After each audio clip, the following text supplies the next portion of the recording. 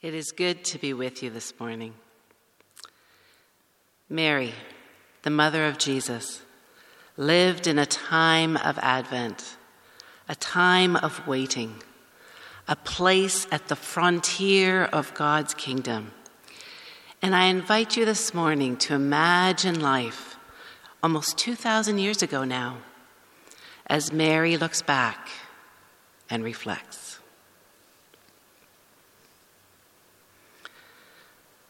The words still ring loudly in my ears. Nothing is impossible with God.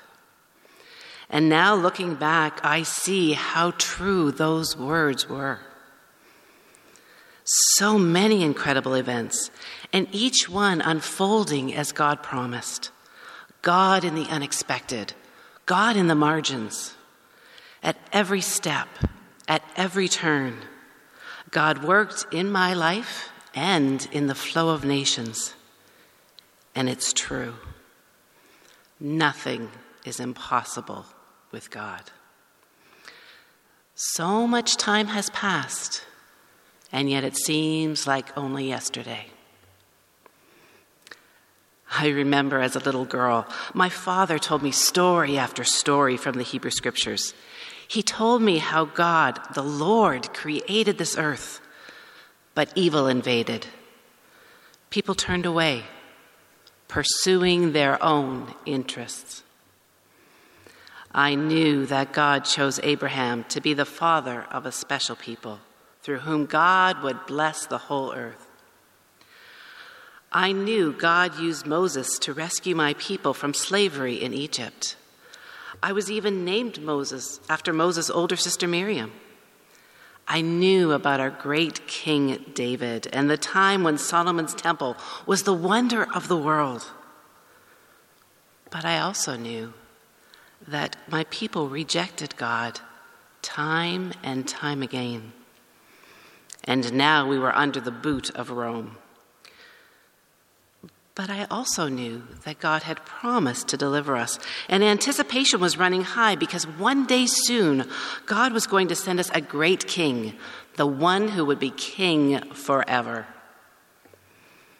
I love to hear the stories of the women who pursued God, even when it was hard to do so.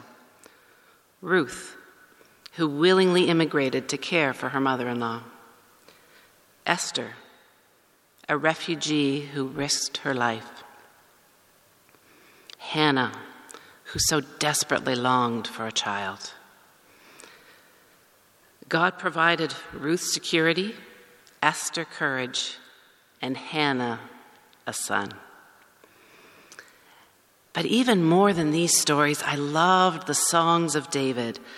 When I was discouraged by how hard life was, I remembered that David had been a shepherd and a hunted man before God made him king.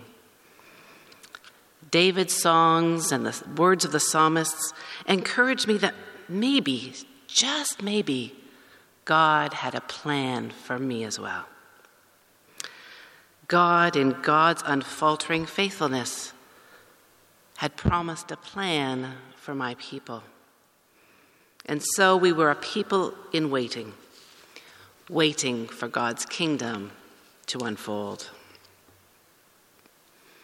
In the meantime, life continued in my little town of Nazareth.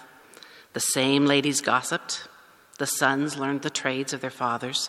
Babies arrived. We mourned the passing of the aged. And at all times, we treated the Romans with caution and respect. Unless you have lived in an occupied country, you do not understand the uncertainty, the fear. One day, there is utter hopelessness. But on another day, resentment and anger simmer just below the surface. And somehow in all of this, we dreamed.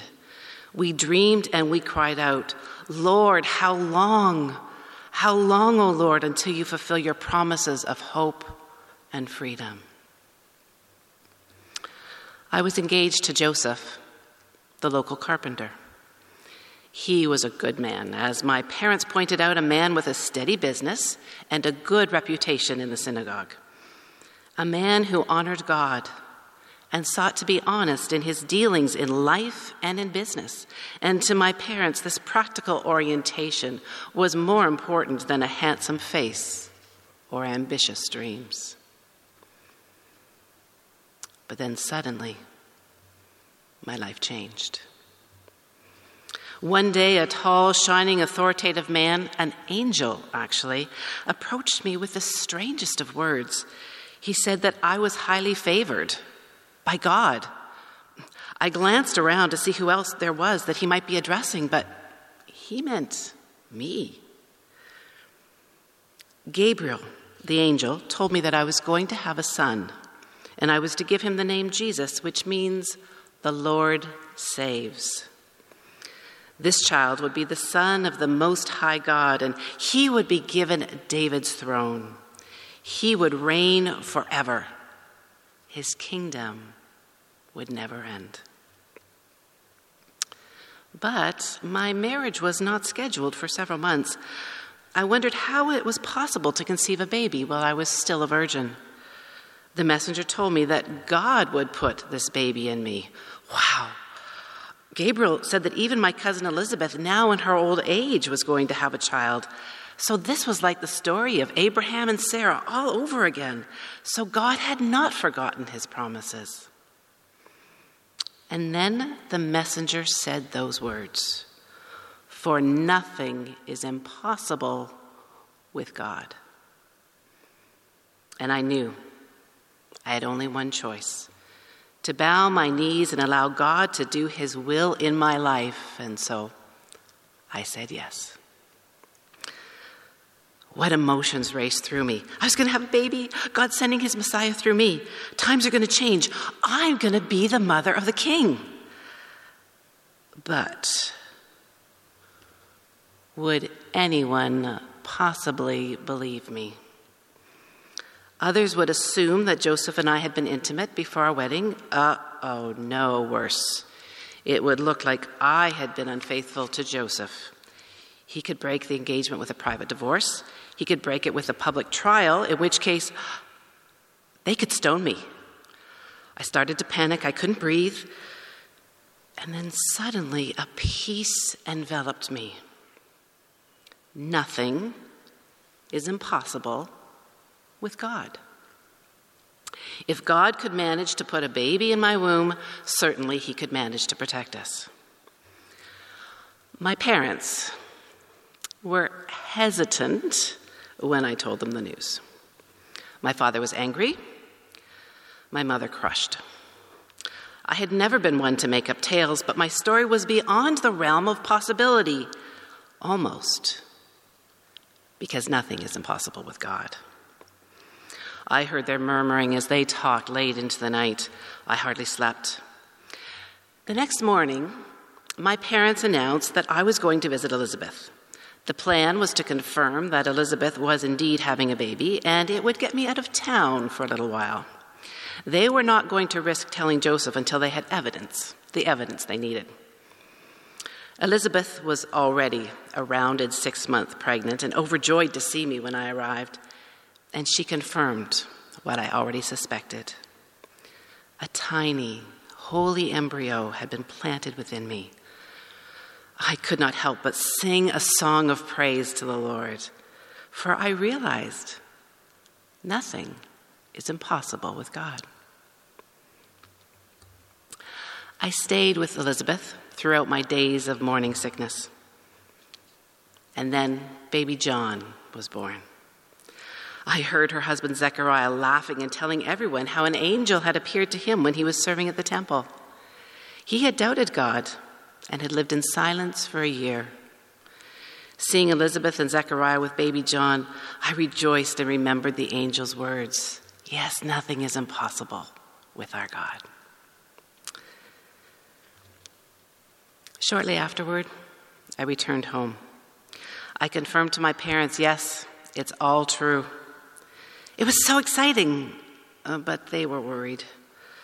Father had a long talk with Joseph. They called me into the room. Joseph wanted to hear the story from my own lips, and I assured him I had not been unfaithful to him. I begged him to believe me.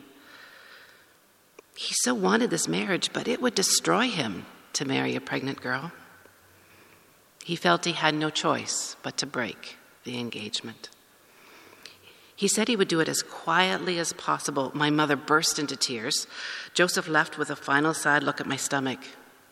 He was not prepared to risk his reputation and his business on a young girl's ridiculous story.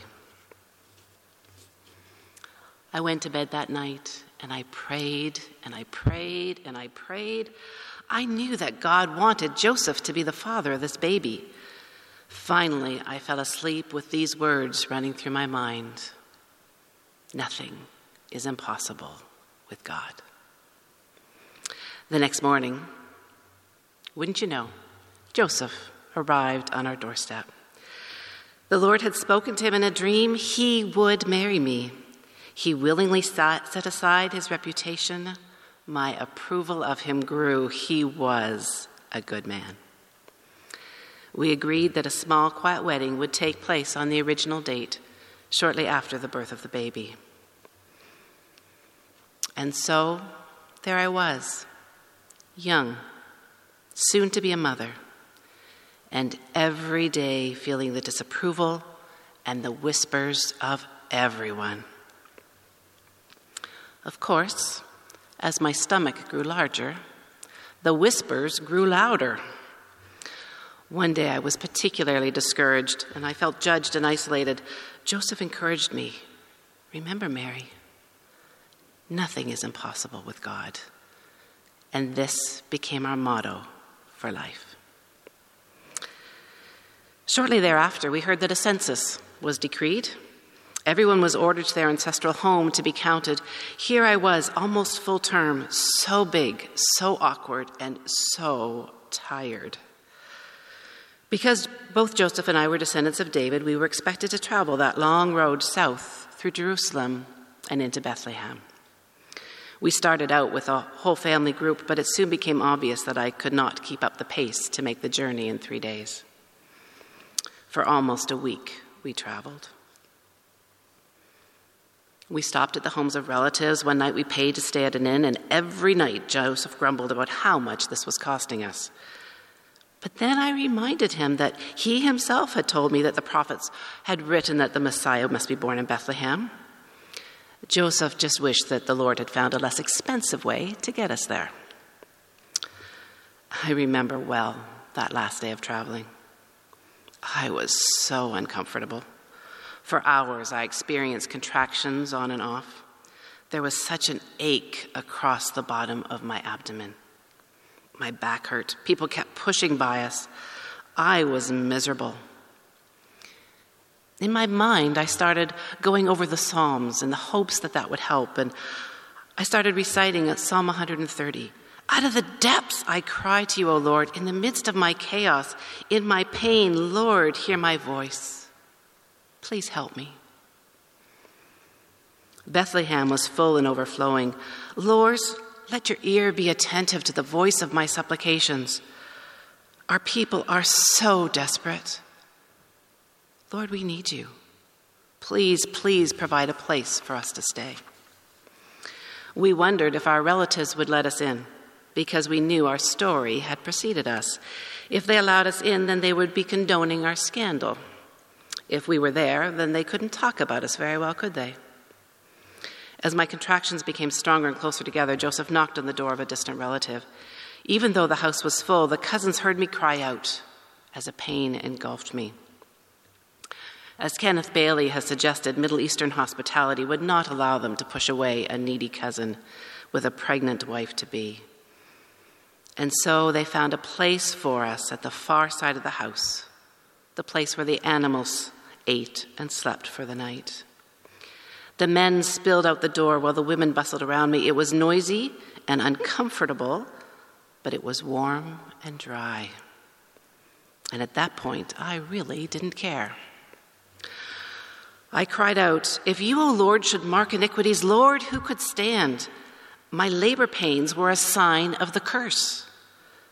But the psalmist had also written, but there is forgiveness with you, so that you might be honored.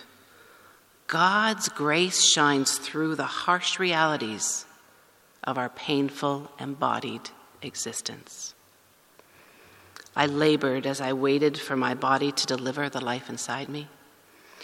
I wait for the Lord, my soul waits, and in his word I hope.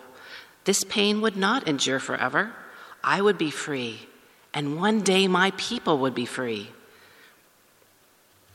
Have you ever noticed pain is harder in the darkness?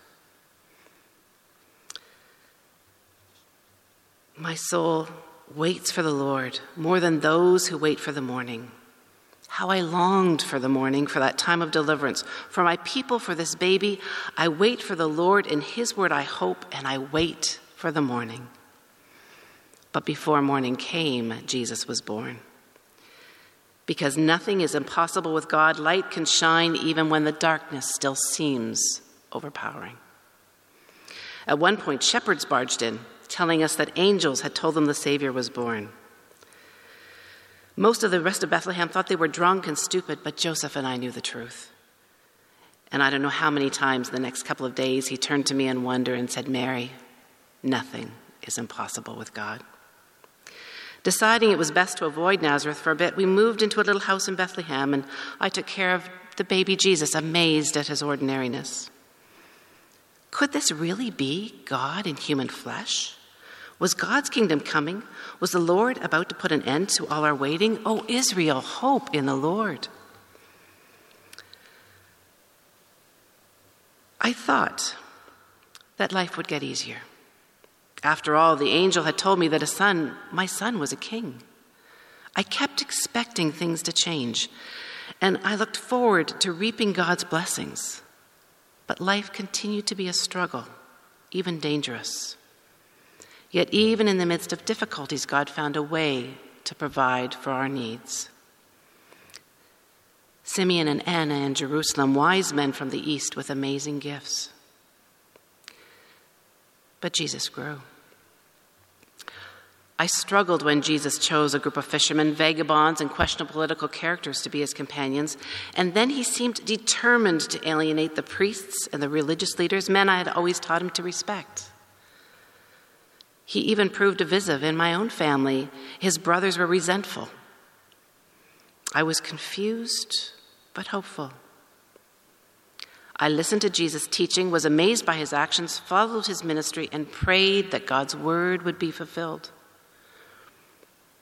The hardest day of my life was the day they crucified him as a common criminal. As much as I missed Joseph's comfort that day, I was thankful he was not there to see it. He would have been devastated. Here we had come through so much. Our own reputations questioned by Jesus' birth, our flight into Egypt, losing Jesus in Jerusalem for 3 days.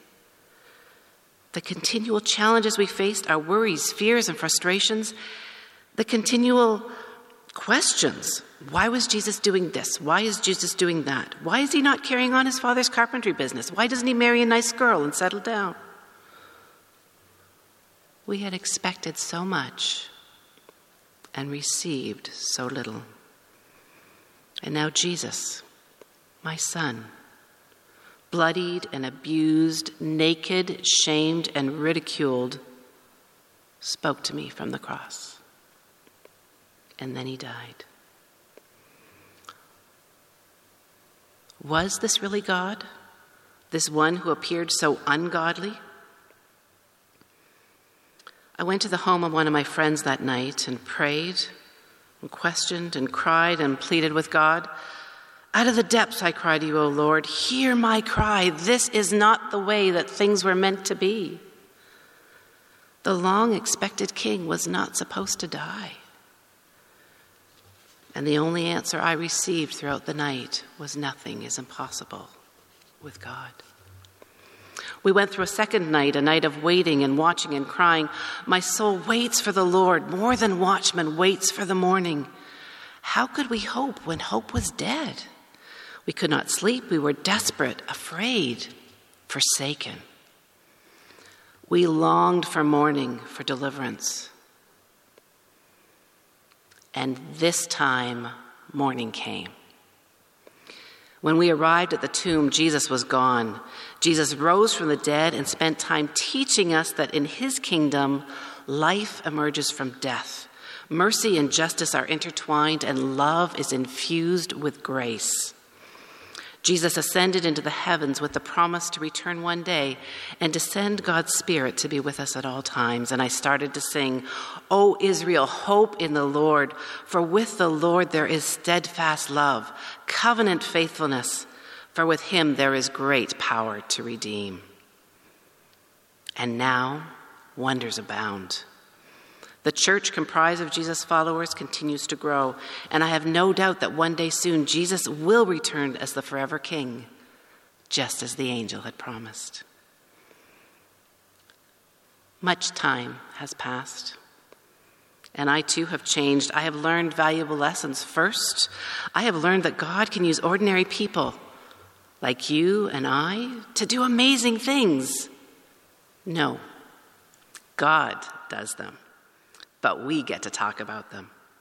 All he asks is for our willingness to follow.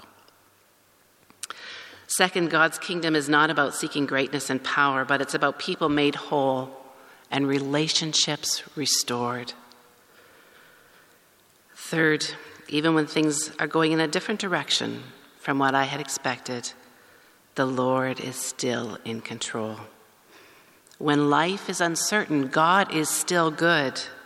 He is the one who will redeem Israel from all its iniquities. When the angel visited me, it never occurred to me that God's plan of salvation was much greater than my expectations. And in time, I learned to submit my body, my mind, myself to God. I allowed him to work in my life, even when I didn't have a clue what God was doing. And most important, I learned that even when things were confusing and difficult, when the night was dark, I could still trust God to guide and to protect. So I encourage you today, no matter what you are feeling, allow the Lord to instill his hope as you wait. God loves us with an everlasting love. God is at work dismantling systems of injustice and reconciling broken relationships between people and people groups. Are we going to follow Jesus?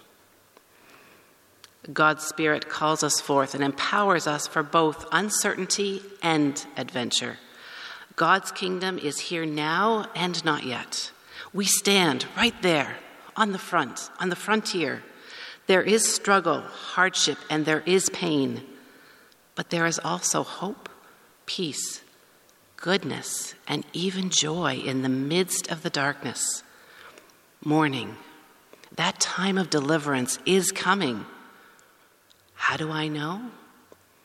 Because nothing is impossible with God. Let's pray.